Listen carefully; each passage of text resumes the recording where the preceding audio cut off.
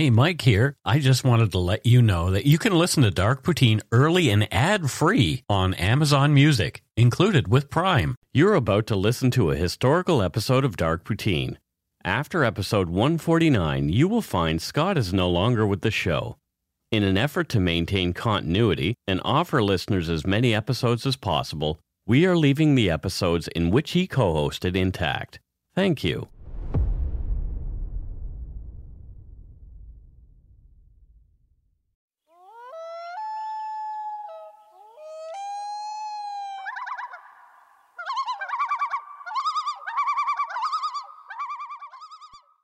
Loons. Hello and welcome to Dark Poutine. I'm Mike Brown, your creator and host. With me as usual is my good friend and co-host, Scott Hemingway. Say hello, Scott. Hello, world. I don't think the world listens. There's a few people. Sure. Do we have any Istanbul listeners? I don't know. No Turkish people are listening. I can pretty much guarantee that. Erdogan. Come on, man. I should probably look before I tell you that, but... But I'm standing behind my hello world. Fair enough. I'm standing firm. The views, information, and opinions expressed during the Dark Poutine podcast are solely those of the producer and do not necessarily represent those of CuriousCast, its affiliate Global News, nor their parent company, Chorus Entertainment. Dark Poutine is not for the faint of heart or squeamish. Our content is often intense, and some listeners may find it disturbing. We're not experts on the topics we present, nor are we journalists. We're two ordinary Canadian schmoes chatting about crime and the dark side of history. Let's get to it. Put on your toque, grab yourself a double-double and a Nanaimo bar. It's time to scarf down some Dark Poutine. Chomperoo, chomperoo.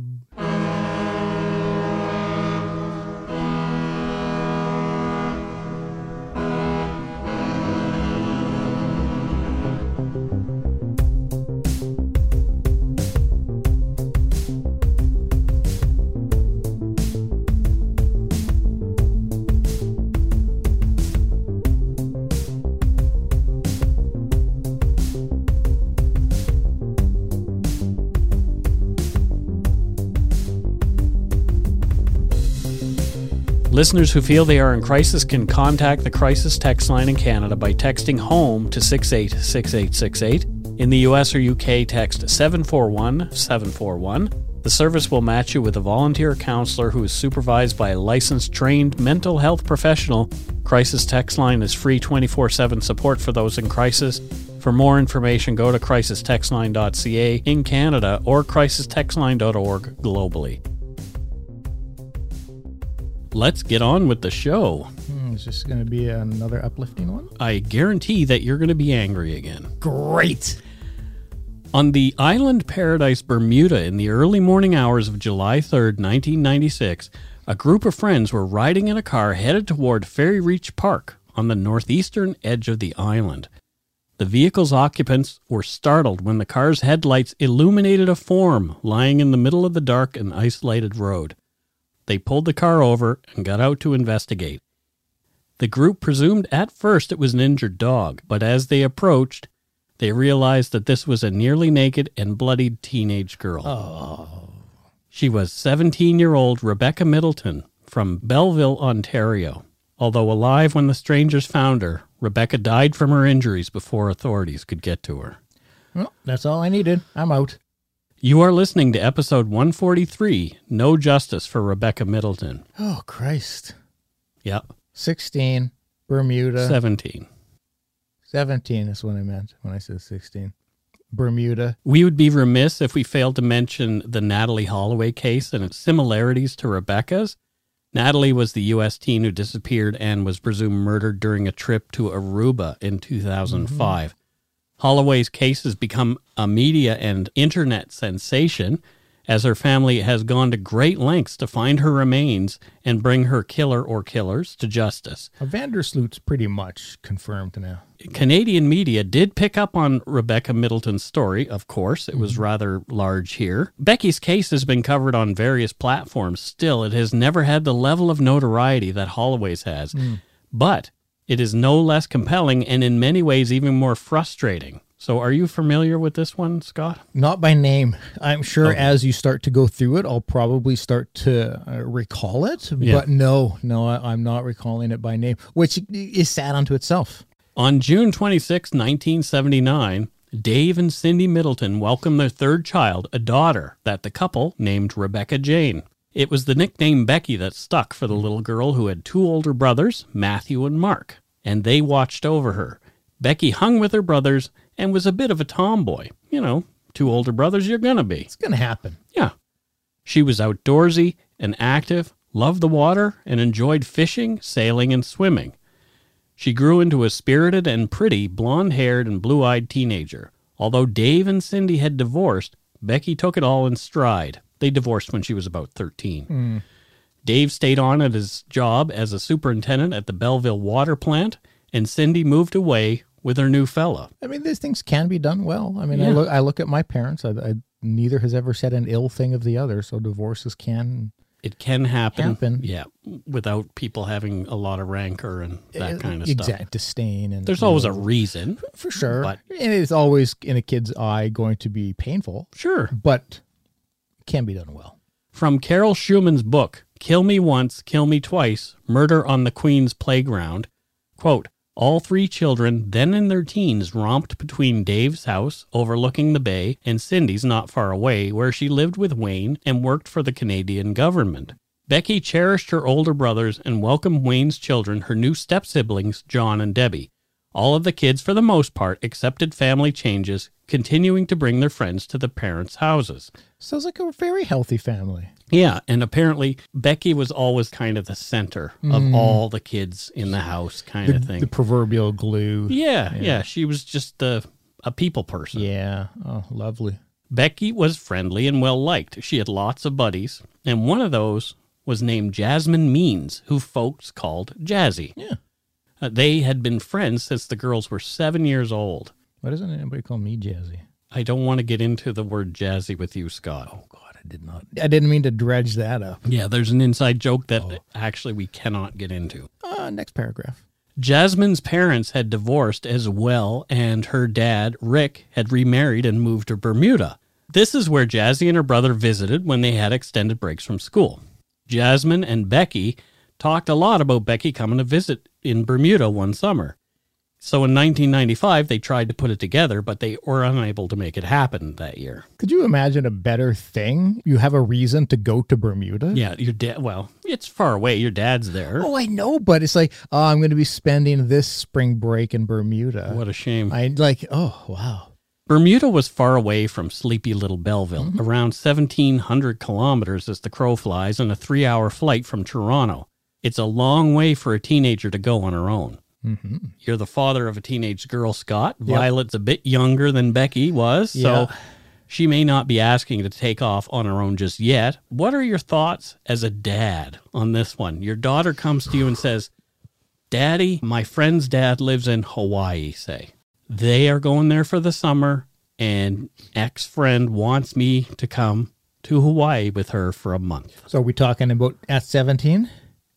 Maybe, yeah. Well, she was starting to ask at 15. It's really difficult to say because it's very dependent on the child and Right. what kind Yeah. of responsibilities they have demonstrated thus far in life. At 15, I think I would draw the line no. Yeah, I think my parents would have done the same for me. At 17 specifically, with a good, trustworthy history, I would not want her to. Yeah. But I would. Sure. I think at 17, I would probably allow her to. Yeah. You know, as long as I know the family, as long as I have constant means of communication and stuff. Yep. Not everybody will know where Bermuda is. They might know where the triangle is. Well, exactly. Bermuda is a British overseas territory in the North Atlantic Ocean. It's approximately 1,035 kilometers east of Cape Hatteras in North Carolina. It's 1,236 kilometers south of Cape Sable Island, Nova Scotia. Okay. And It is 1,759 kilometers northeast of Cuba and 1,538 kilometers due north of the British Virgin Islands. So if you know where those places are, you can get a good sense of where Bermuda is. So it's not particularly close to anywhere. No, it's out in the middle of the ocean.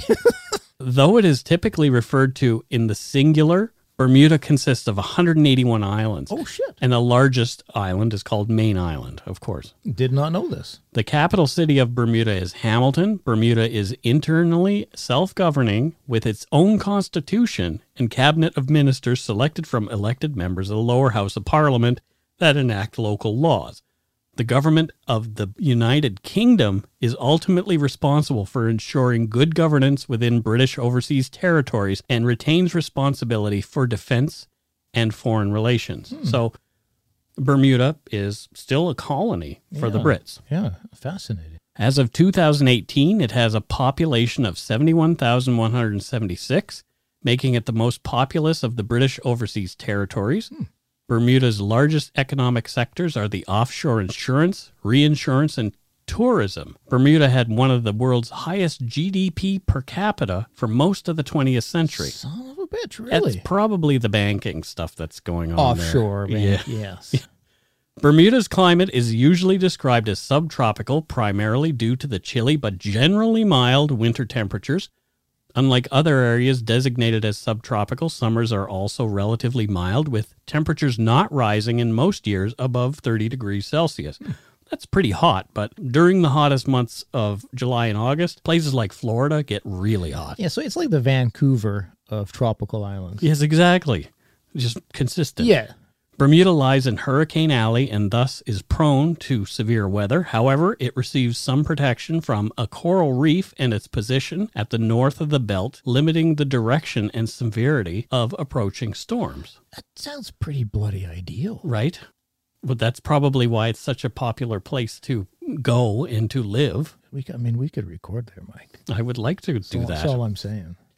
It does sound like a nice place to visit. It really does. Yeah. Yeah. So, if one of my parents were there, I'm like, hey, you want to come over this Christmas? I would love to. That would be great. Are you paying? Absolutely. That's the next question. I'm already on my way. So another year passed. Becky was even more adamant that she wanted to go to Bermuda for the summer with Jazzy. After many phone calls between Rick Means and Becky's mom, Cindy, and Dave, that summer of 1996, they thought maybe this would be the right time for Becky's trip. Yep. Becky, she would soon be 17, and her journey to Bermuda would be a part of her birthday gift from her parents. That makes sense. Rick Means later told the documentary crew that the girls were two BFFs heading out on a dream trip. Yep. Again, as your earlier question, as a parent, I think as long as I've got that dialogue going with the family, I'd be scared shitless. You're more comfortable though, because you know that there's a parent on the other end who cares. Because at some point with your children, you have to start increasing freedoms. Yes. At 17, you can't shut them in anymore. Yeah. So the date was set. Becky and Jazzy would leave Toronto on June 20th, 1996. After an overnight stay with friends in Whitby, the girls were off. Becky was all smiles in her favorite hat and her sundress, and there's a picture of her on the plane in that particular hat and sundress. Before they headed out, though, Jasmine was having trouble finding her purse. After a quick search, it turned up, and they all had a laugh. And Cindy said, please don't lose Becky while you're down there. From Kill Me Once, Kill Me Twice, Carol Schumann's book, quote, Becky scribbled to her dad on an Air Canada postcard as their jet prepared for takeoff. We're having a great time already. Talk to you later, alligator. Oh. As they flew over the Atlantic, a fellow passenger took pictures of them with Becky's new camera, an early birthday gift for this special trip. The pilot circled the isolated island in the glistening ocean on a windless, radiant day. We're in the Bermuda Triangle, Becky giggled and made scary faces at Jasmine, the more serious of the two. We talked about how warm the weather was going to feel when we swam, Jasmine remembered. What a lovely visual. Like, that's just this. Well, that's Carol Schumann painting that, the author. Yeah, but still, it's a well done, Carol Schumann. Like, imagine you're like 17, you're Becky, and it's just like, oh my God, the absolute joy. Well, that's kind of the way I felt when I was going to Paris when I was 16. with I think the French club. You probably, if I remember your stories correctly, you had a very different trip. I was a little drunk for the whole time. Yeah, a little drunk for the whole time. Yeah. Yeah. Well, yeah. Yeah. Rick Means picked the girls up at the airport, and on the ride home, he laid down some rules for the visit. The talk was mostly safety tips, like don't rent mopeds. People get killed on those things. Yeah, the roads are twisty and turny. People can fall off. There's accidents. I know my mom burned her leg badly after falling off one on a trip to Bermuda with my dad years ago. Oh, really? Oh, yeah. Oh, shit. So Rick said that if the girls needed to get somewhere, they could take the bus or he would drive them. Makes sense to me. Yeah, I didn't realize mopeds were so hazardous, but sure. Yeah. Yeah. The girls spent the next few days doing all the touristy stuff together, going into St. George's, and there's piratey kind of things because of the area. Of course there would there's be. stockades and all that kind of stuff. So they had a lot of fun. They celebrated Becky's 17th birthday with a cake and a bit of a party with Jazzy's dad and his wife, Lynn. It indeed was the trip of a lifetime. Again, it sounds like a great place to celebrate a birthday, too. Everything is coming up roses so far. Like, this is just bliss. Becky missed her folks and wrote to them. That's nice. According to Kill Me Once, Kill Me Twice, quote, meanwhile, Cindy had sent a postcard to Becky, joking about the purse incident in the airport and adding a postscript. Jasmine, don't lose Becky, end quote. Becky and Jazzy met 3 boys from the UK, also in Bermuda for the summer. Russell McCann and Ben Turtle were visiting with their friend Jonathan Cassidy, whose dad had transferred to the Bermuda police from the UK. So he was a cop in the UK. A lot of times, English-speaking countries will take a police officer from another English-speaking country. That makes sense, yeah. The 5 youngsters hit it off right away, and the girls thought the boys were cute, and vice versa. This is where the dad in me starts to get punchy. Right, I know. 2 weeks into the visit, on July 2nd, 1996, Rick and Lynn Means drove the girls into Old Town area of St. George's to meet up with the 3 boys. Before the girls got out of the vehicle, Rick reminded them that he had to get up early and that Jasmine should not wait too late to call. It was Russell McCann's birthday. The group had planned a boat trip, but that part of the meetup got called off due to rain. They had reorganized their plans and decided last minute to go to the White Horse Pub at 8 Kings Square in St. George's.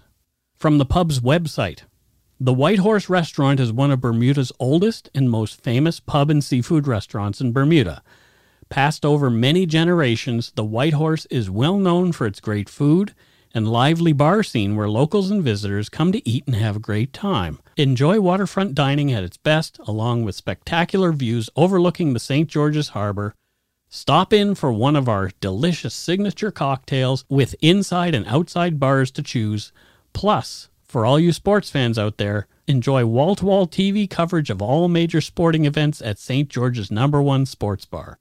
Feel like a night of music and dancing? Then visit Light Nightclub, which will get the heart pumping and is open on select nights only and for private events. So it sounds like a great place. As far as the advertising goes, yeah, I'm sold. Advertising never lies. It is a nice. It sounds like it. I scoured through the reviews and all it looks like it's a legit. Looks like a fantastic place. Yeah. The drinking age in Bermuda is 18, and it's been that way since 1974. So to Canada. So, well, 19. But it's closer than 21. Sure. Yeah. And as the girls were only 17, it's clear that maybe checking ID might not have been a priority at the time. From Kill Me Once, Kill Me Twice, the 5 met at about 7:30 p.m., listened to music, talked, and despite the girls' ages, drank beer and mixed drinks. Someone threw in a challenge. Who could drink beer quickest? Becky lost by 1 sip, so she had to buy a round of Goldschlagers, and this was Jasmine's term for Goldschlager, an Italian liqueur. But Goldschlager, are you sure that's Italian? Because that's spelled very German. Yeah. But whatever. Yeah. Jonathan Cassidy later estimated they had about 6 to 7 drinks each. So not a lot of drinks. At the age of 17. We don't know how experienced a drinker any of them were, so we don't want to make any assumptions. Mike? You're talking to a parent here?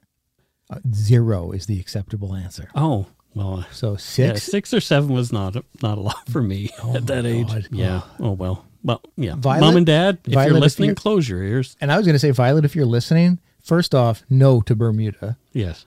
And don't you dare drink ever. It's going to go great. Continuing with the quote, they took pictures with Becky's new camera showing the clothes the girls wore. Jasmine wore a white top, long baggy jeans, and a sleeveless denim top. She stood about 5 feet 8 inches and had long blonde hair. Becky was smaller. She wore a soft, white, thin-strap tank top with a crisp white blouse over it and a blue denim skirt and brown sandals. Yeah. Very, very much what you would be wearing. Yeah, conservative. Yeah. I've seen the pictures of her at the bar, and it was like just a white long sleeve shirt. Nothing provocative or any of that kind of thing at all. Yeah.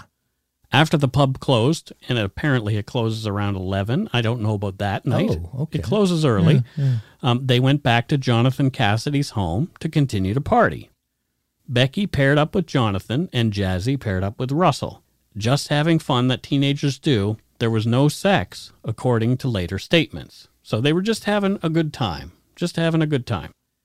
Jasmine, however, missed her curfew and thought her dad would be upset if she called now. Jasmine didn't want to get into trouble, as both she and Becky had been drinking underage. Back at home, Rick and Lynn weren't really concerned. Jasmine was a smart and responsible girl. I'm having flash forwards. The girls called a cab to take them home at about 1 a.m., getting a pickup time from the dispatcher of about 15 to 20 minutes. At 1:45, the taxi had not shown up. Jasmine called again and was told the driver had been by, but no one was outside. They gave the same time frame for another taxi. Again, no taxi arrived. They were waiting outside the whole time. Jasmine called the cab company again for the third time at 2:16 a.m. At 2:30, Jonathan Cassidy went inside and went to bed. He left Jazzy and Becky outside by the curb in front of his home to wait for their ride. He just thought, okay, the taxi will probably It'll just show up eventually. Yeah. If they need anything, they can come back to the knock on the door. The other two boys, Russell and Ben, had already fallen asleep in the house. So the girls waited. Still no taxi. At around 3 a.m., a local man riding a motorcycle stopped to chat with the girls. He sees 3 a.m., yeah. two young blonde-haired girls sitting on the curb. Stops to chat. This guy's name was Dean Lottimore. Dean spoke with the girls for a few moments, asking if they had a smoke. The three were still chatting there 5 minutes later when another motorcycle slowly went by, heading in the opposite direction as Dean had been going. The second bike, with two black male riders on board, braked and did a U-turn. They pulled up closest to Becky and called out to Dean. So Dean, they all knew each other. Becky and the two men on the motorcycle began chatting. Jasmine remembered the men on the second bike, particularly the driver, seemed interested in Becky. The men asked Becky about the necklace she wore. Jasmine had given it to her as a gift. The men, learning the girls had no better way home, offered to take them home. They had 2 extra helmets. Hesitant at first, the girls saw no other way to get back to Jazzy's place, so the bikes were their best option at that time. Yeah, this is where it gets really terrifying as a parent, because it's like, okay, yeah, you drunk, 17, stranded. Strangers. But they seem friendly. Like this motorcycles. This is exactly what a lot of kids in that situation would say, sure. Yeah. I'll take that ride. Well, they were hesitant, though. They didn't just jump at the chance. Yeah. Becky, as she was smaller than Jasmine, climbed onto the second bike, in between the two riders. Oh, jeez. Jasmine climbed onto Dean's bike. The two vehicles roared off into the warm Bermudan night. The bike Becky was on was in the lead. Jasmine told Dean to take it slow, which he did, but the other bike was moving quickly, and before long it had disappeared. Dean maintained his slow speed and never caught up. We'll take a break right here. Cliffhanger.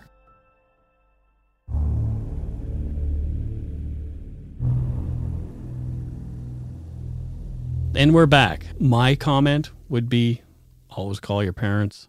Doesn't matter what time of night it is. You're afraid, you're drunk, whatever it is. Like the punishment that you get maybe is going to be a lot less harsh than what might happen. Yes.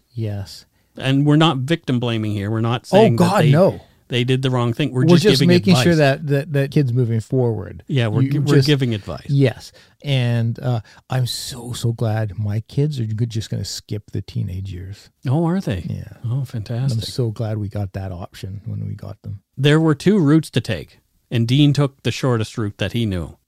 When Jasmine and Dean arrived at Jasmine's dad's house, Becky was not there. Not outside, anyway. Yeah. Jasmine was upset. She thought she was going to get into big trouble. It was late now, and Becky seemed like she was missing.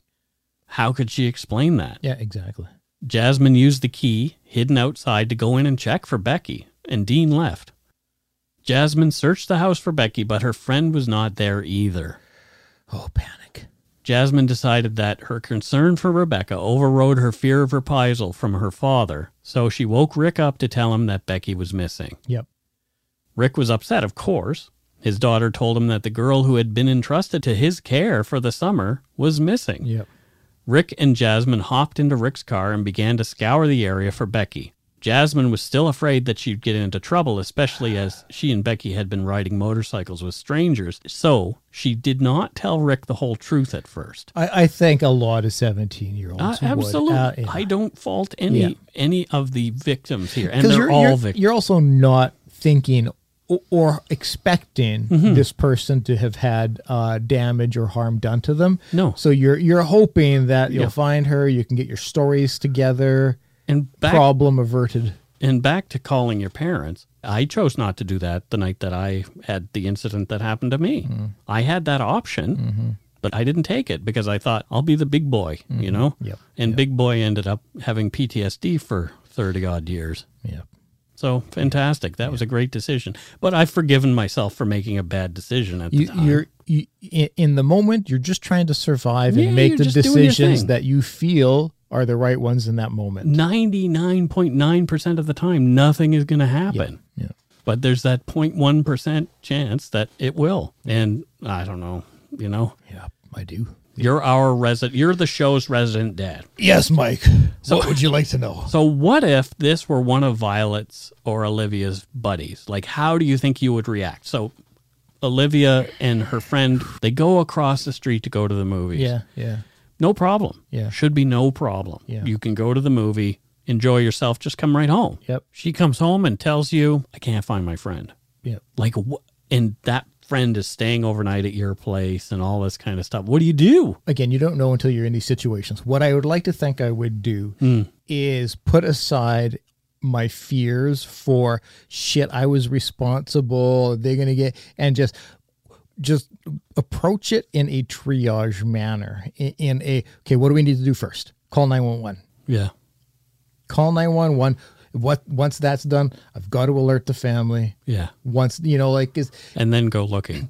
Yeah. Like, I think while looking, because you got cell phones. Yeah, exactly. But yeah, I try to just take a triage. You don't just sit on the couch and make all the phone calls. Well, I don't know. It depends on what's missing. That's attractive to you, I know. It is. It's appealing. But I try to just take it anytime I'm confronted with a very sudden, chaotic situation. I tried. Okay, what do I need to do? What needs first? To happen right now? Yeah. Don't look at the macro picture, look at the micro picture, not the macro. Like you want to just I got to hone in on what's going on right now. First things first. Yep. Around 3:30 a.m., 13 kilometers away from the Means residence, Dana Rollins, a local DJ, was driving on the darkened Ferry Reach Road. An acquaintance had asked Rollins for a lift to his tent in the park, and Dana agreed to drive him. There were 3 others in the car as well. It was one of the other passengers who alerted Dana to the thing lying in the road. Dana pulled over and walked up and found a semi-nude young woman. Her back was to him. She was in the fetal position. Dana knelt down beside the woman and realized she was alive, but barely. Oh, my God. There was a lot of blood. Tears stained her face. Her neck looked severely cut, so she was unable to talk, but she was trying. Oh. Dana yelled for someone to get to a payphone and call for help. He wanted help not only for the girl, but he feared whoever had done this to her might still be nearby. Yeah, no kidding. Yeah. As the person ran off, Dana and the other girls did their best to comfort the girl and stem the bleeding with his hand. Oh. The girl began to fade. She had lost too much blood. Oh my God, I can't help but feel for absolutely everybody there. Yeah. So you're the person running for the phone even is just like, oh my God, am I going to make it in time? Yeah, if she doesn't make it, maybe, what if I ran faster? What if I had stayed? And like, every single person there is traumatized. Yeah. Is severely. What else could I have done? Yeah. Poor Becky. Yeah. Oh my God. Jasmine and Rick were driving near the area where Jazzy had last seen Becky when an ambulance passed. Jasmine later told an ID channel, a documentary crew, that she knew the ambulance was for Becky and said out loud, "That's for her." Oh. Rick had told her, "Don't say that." I mean, he's probably terrified at this time. 100%. It was too late for Becky Middleton. She died before the ambulance arrived. My heart. Oh, poor Becky. The sun had come up by the time Rick and Jasmine returned to the Means residence. Rick immediately went into the house and called police to tell them that Rebecca Middleton was missing. He was given the runaround about reporting missing persons and told to wait 24 hours before filing a report. God, I hate that shit. Rick argued with the person on the other end of the phone. Suddenly and unexpectedly, Rick was put on hold. When the police officer came back onto the line, Rick was told to go to Ferry Reach. He asked if they had found Becky. The only reply he got was that he was to go to Ferry Reach. Rick slammed down the phone and he and Jasmine left again, this time for Ferry Reach, unsure what they would find there. I think their guts knew what they were going to find. That situation, call in to report somebody missing. Oh, sure, I'll hold. Oh, you want me to come down there now? Yeah. You won't tell me? And just, oh my God, that fear. Yeah. That fear. But at sometimes there's also a denial. It's like, it can't be this bad. That's there's those true. denial thoughts that are, it's not as bad as I think it is. It's going to be fine. That's true. I have family members who are like that. It's a coping mechanism to try to make it so that you don't have to. Yeah, you're more of a pessimist. So it depends on the situation, but I tend to be the sky is falling. Yeah, that's what I'm saying. I'm Chicken Little in a lot of situations. You and our friend Kyle. When Rick and Jasmine arrived, there were police cars and cops everywhere. It was a crime scene. Rick told Jasmine to wait in the car. He did not want her to see what he was beginning to believe that he might find beyond the police tape. Rick rushed up and was stopped by an officer. While he was being asked if he was the one who had called in, he noticed the body bag. Rick was told to brace himself. Still choked by emotion years later, Rick told an ID documentary crew, quote, "They unzipped the body bag and Becky was in it." Oh my God. He went on to say that he could not describe what he saw. He said that all he could see was that, quote, "sweet little girl" he had dropped off at St. George's only hours before. He said he remembered trying to go in and give Becky a hug, but an officer had pulled him back.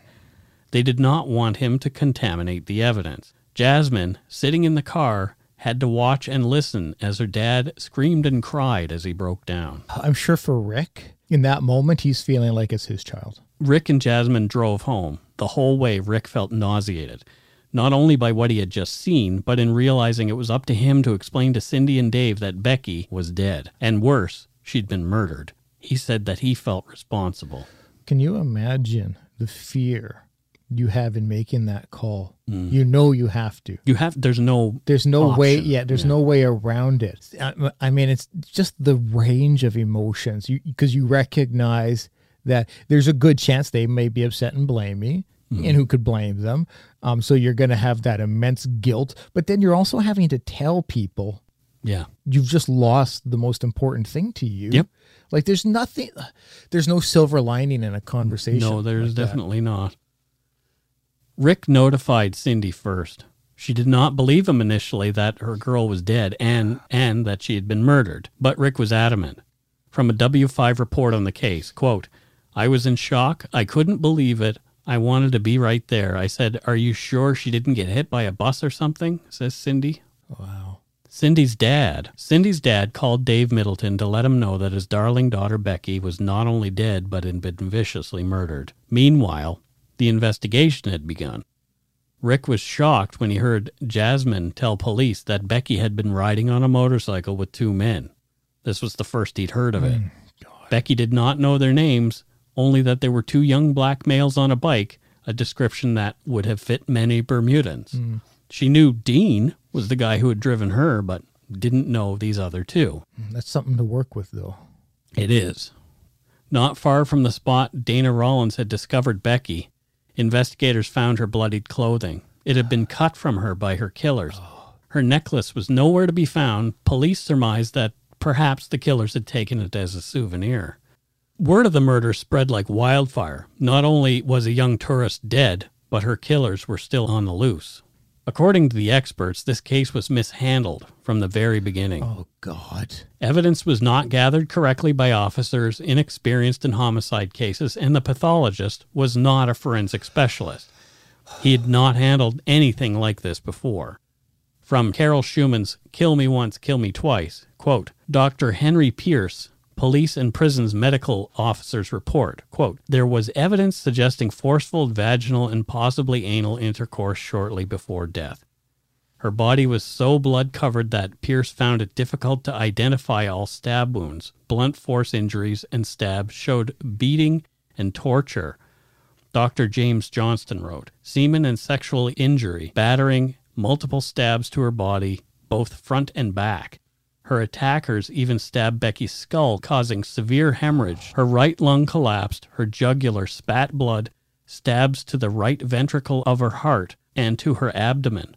Only a, quote, fine laceration on each of Becky's palms, not multiple cuts that one would expect if she had held up her hands to defend herself, an automatic response.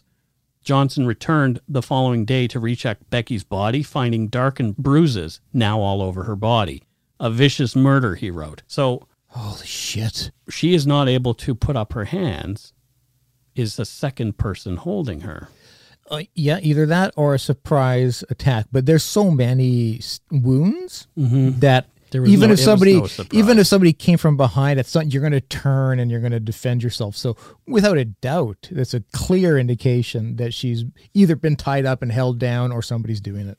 So those cuts on her head, there were poke-type lacerations on her forehead, and it looked like someone had dragged a serrated knife across her face and stabbed her in the head superficially. Dr. Michael Bodden, who we've all heard of, the famous forensic pathologist who later reviewed the case, said that these injuries were indicative of Becky's killers hurting her to get her to cooperate with them while they attempted to rape her. It's torture. Yes. Yeah, they're torturing her. Wow, that violence. If, going back to last week, emotions, emotions taking over.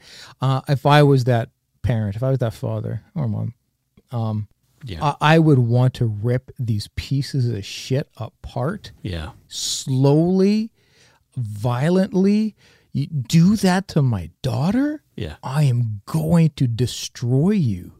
It didn't take long before police identified Dean Lottimore. Dean, in turn, was brought in to identify the men he said were the ones Becky had ridden with. Without any barrier between them, Dean was forced to ID face-to-face Bermudan Justice Smith, 17, and Jamaican Kirk Mundy, 21. Another witness had also come forward saying that he'd spoken with the men near the crime scene after the murder. The pair had noticed the witness with his broken-down car and stopped to chat. The man had noticed Mundy's clothes were messy and there was blood on his shirt. Okay. So there you go. We have some evidence. It's pretty strong evidence. Yes, it is so far. The two were arrested on July 10th, 1996. On July 12th, police charged Smith with premeditated murder and Mundy with accessory to the crime.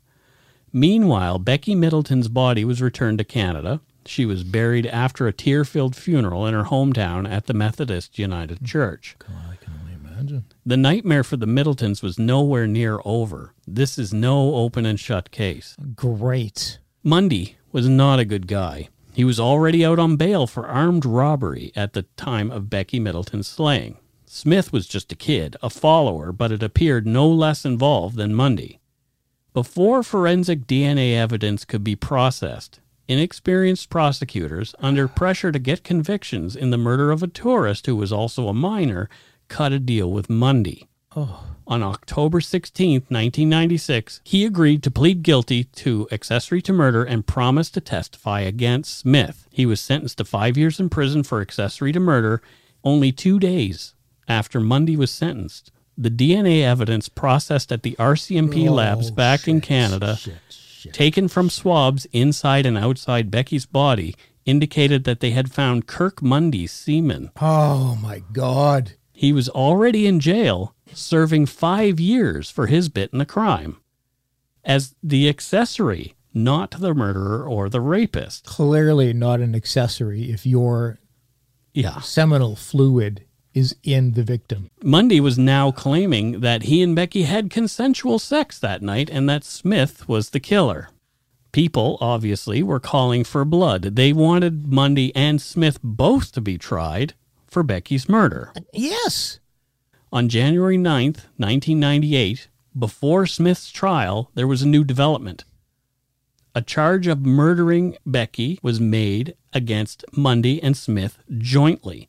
The reason for the joint charge was that forensic evidence, which showed that the murder had been carried out by more than one person, and that more than one person had carried the victim to the spot where the fatal wounds were inflicted out in the middle of the road. Relying on the fact that he had pleaded guilty and was sentenced after an accessory after the fact, Mundy applied for an order quashing the new charge. Yeah, okay, which I would expect. On February 6, 1998, a judge dismissed that application. So, we're going to go ahead with it. Okay. On March 26th, the Court of Appeal allowed an appeal and granted an order prohibiting the Attorney General from proceeding with the charge of murder against Mundy.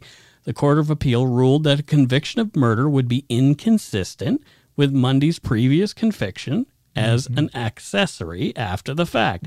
Thanks to the centuries-old double jeopardy laws, you cannot be tried for the same crime twice. Yep, that's exactly what I was thinking, and shit. On July 6, 1998, the Privy Council dismissed the Crown's petition to charge Mundy alongside Smith.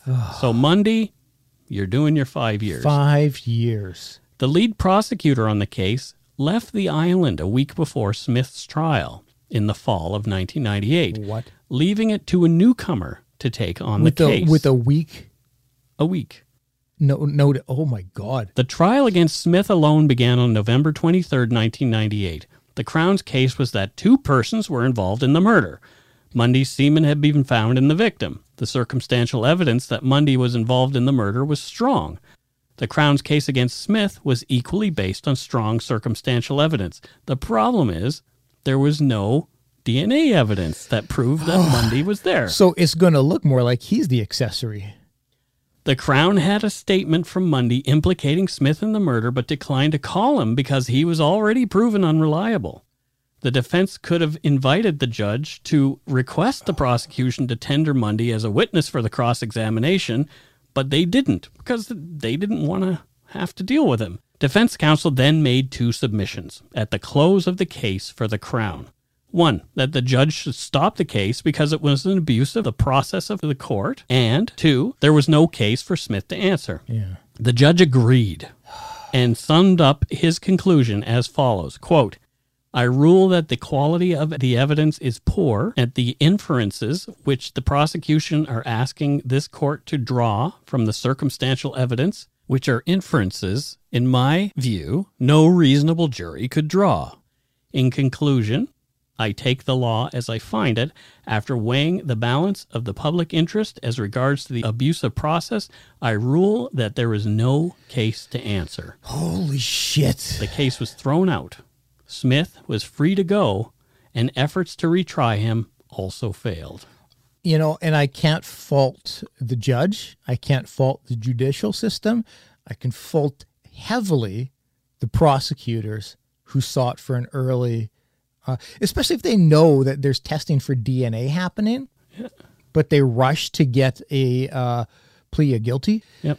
Oh, God. According to the Toronto Star, quote, half the people on the jury were crying, Dave Middleton says. They couldn't believe it. Yeah.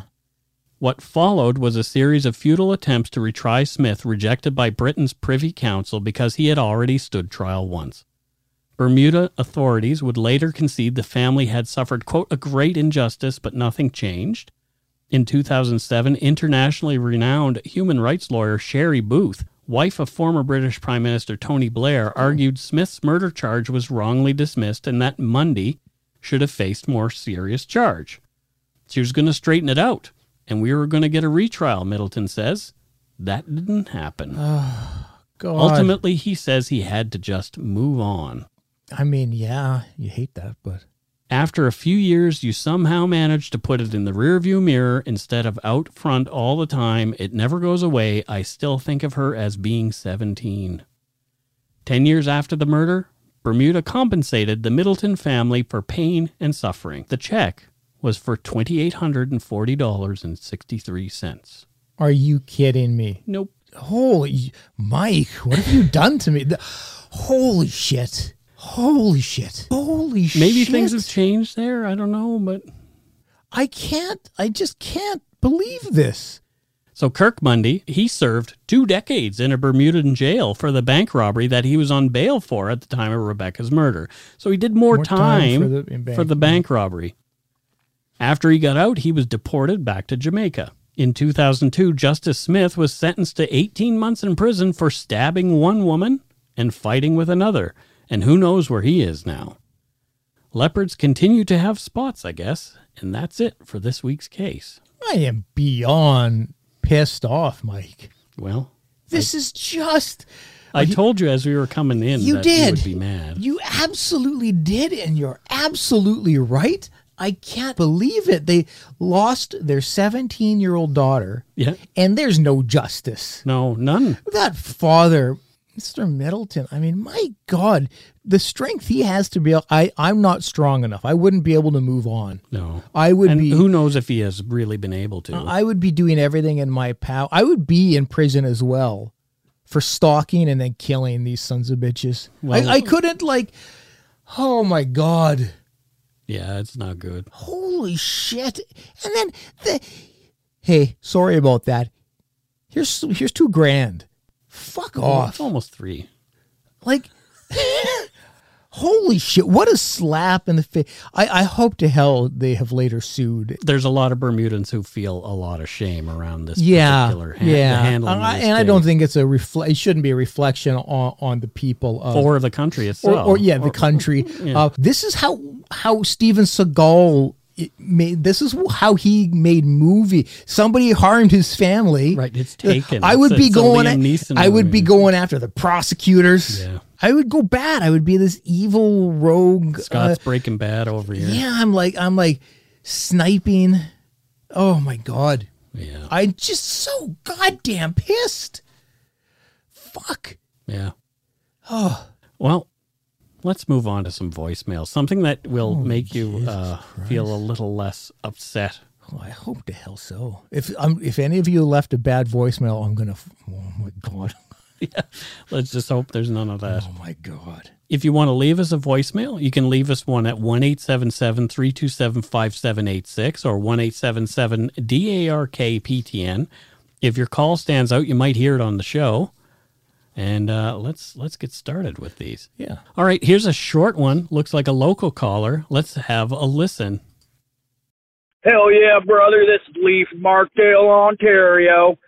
Chapman's Ice Cream, ever heard of it? Comes from us. Just want to let you know that your podcast is amazing. Coronavirus?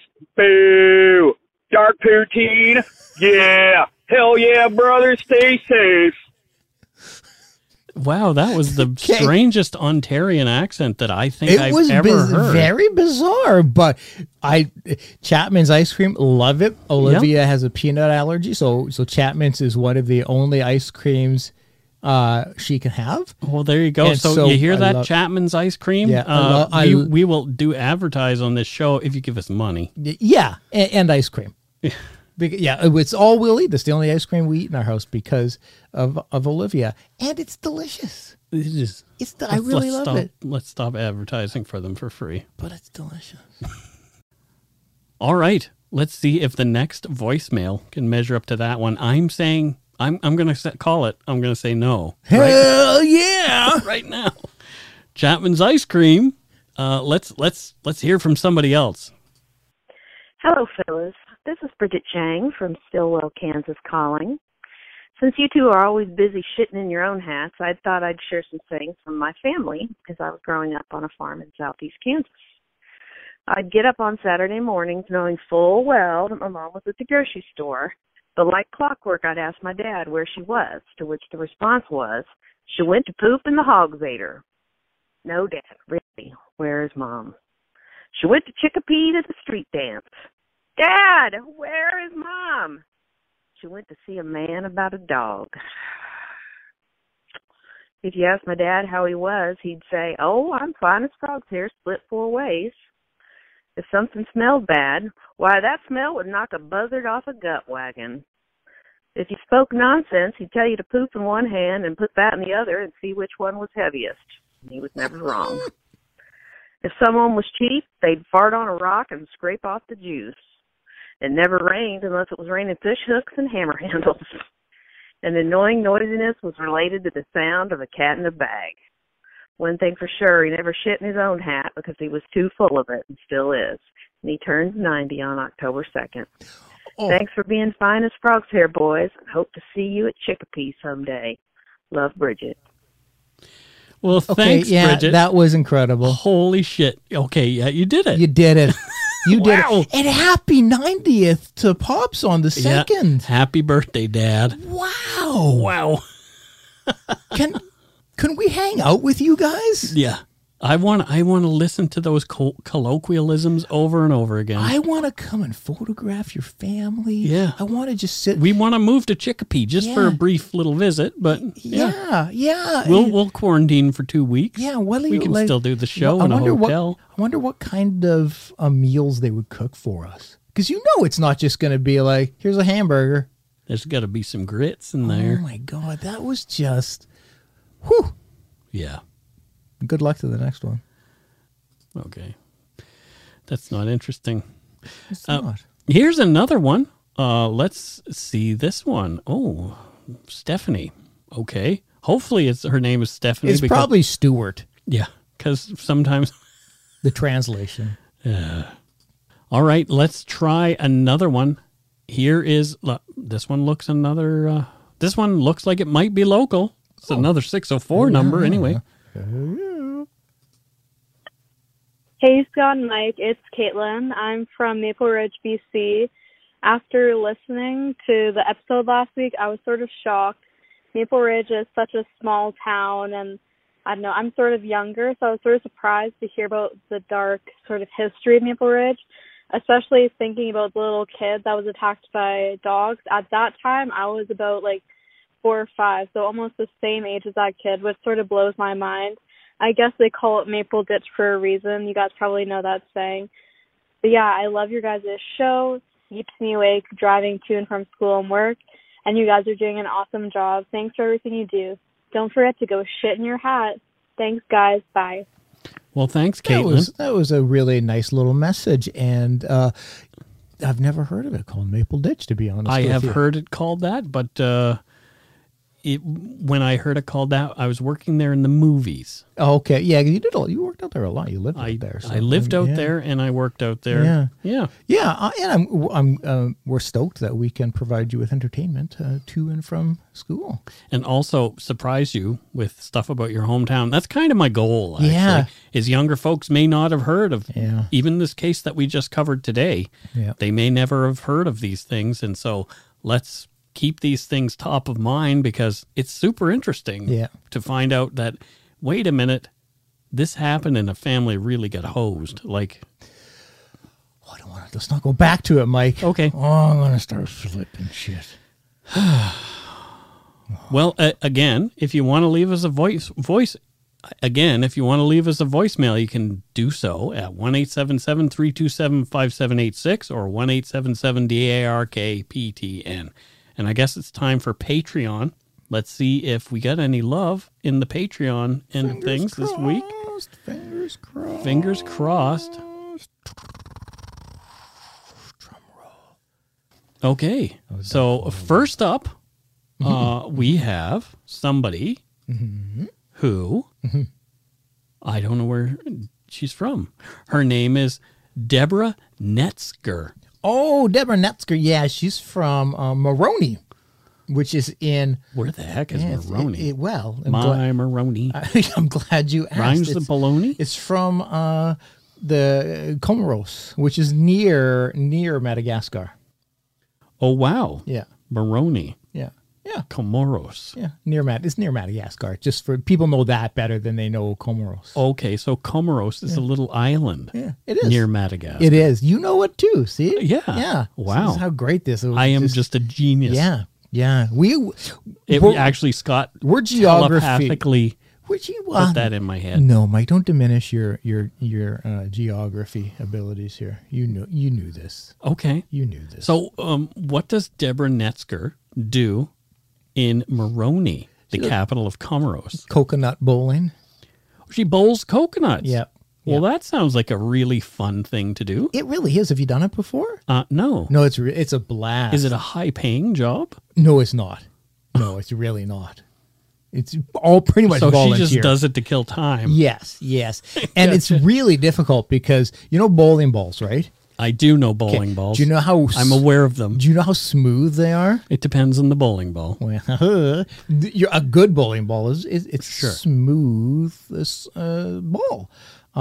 Coconuts, Not smooth. not smooth. And not completely round. Yeah, so you can don't roll evenly. So you know how hard bowling can be with a perfectly smooth ball. Now imagine that with like a misshapen orb that doesn't weigh nearly as much as. Do we really have to talk about misshapen balls on this show?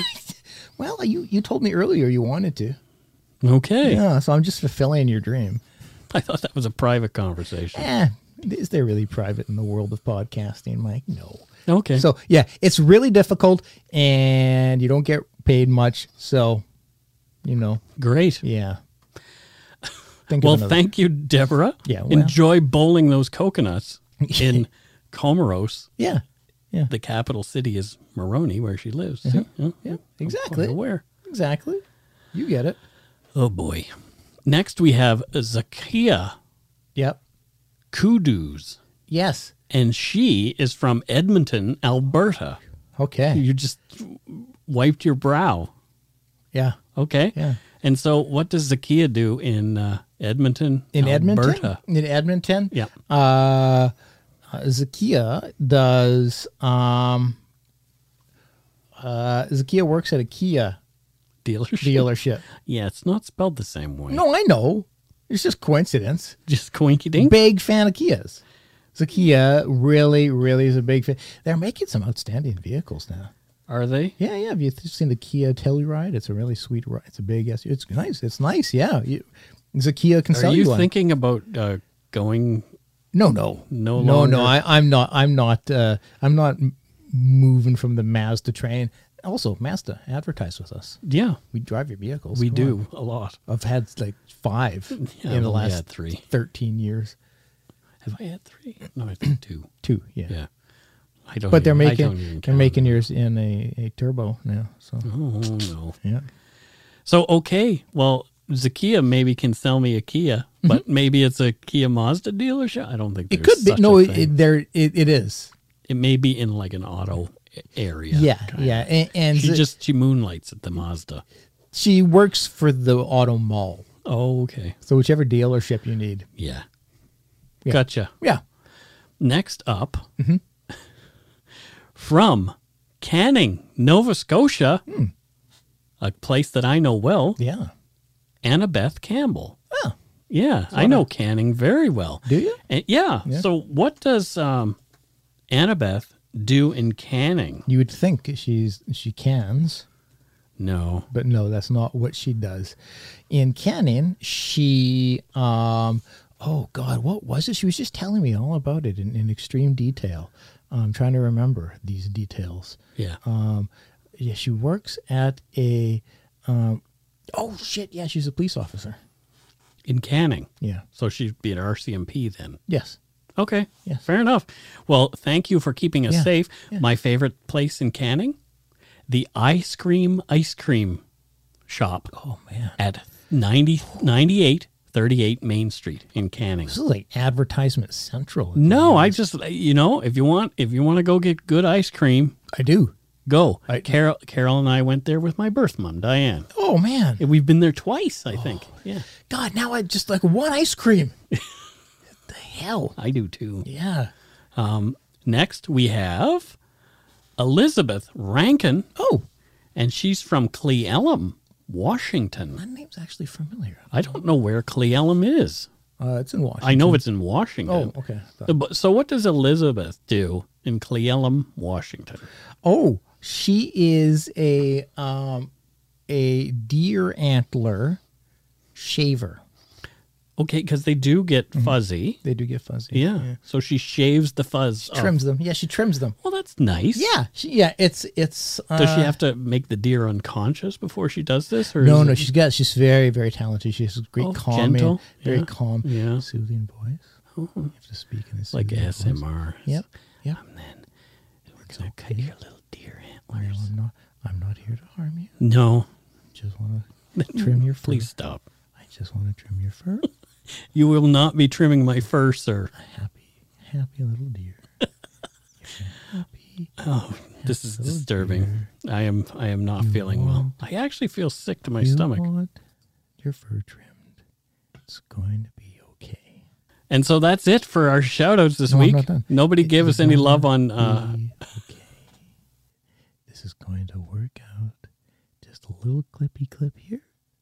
No, it's going on too. A little trimmy trim. I'll just edit it.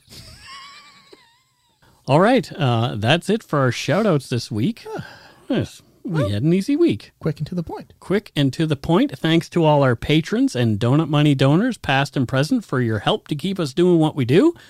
If you want to show your support of the show, you can become a patron at patreon.com/darkpoutine, or for a one-time donation, you can send us donut money via PayPal at our email address, darkpoutinepodcast@gmail.com. And if you don't already, subscribe to the show. It'd mean a lot to us if you did. You can easily find us on any podcatcher that you use. Check out our website, darkpoutine.com, for show notes and other cool stuff. Give us a like or follow on Facebook and Instagram. Most importantly, thank you for listening, and tell your friends about us. Word of mouth is a powerful thing. Until we return, don't forget to be a good egg and not a bad apple. Bye-bye, everybody. Bye-bye.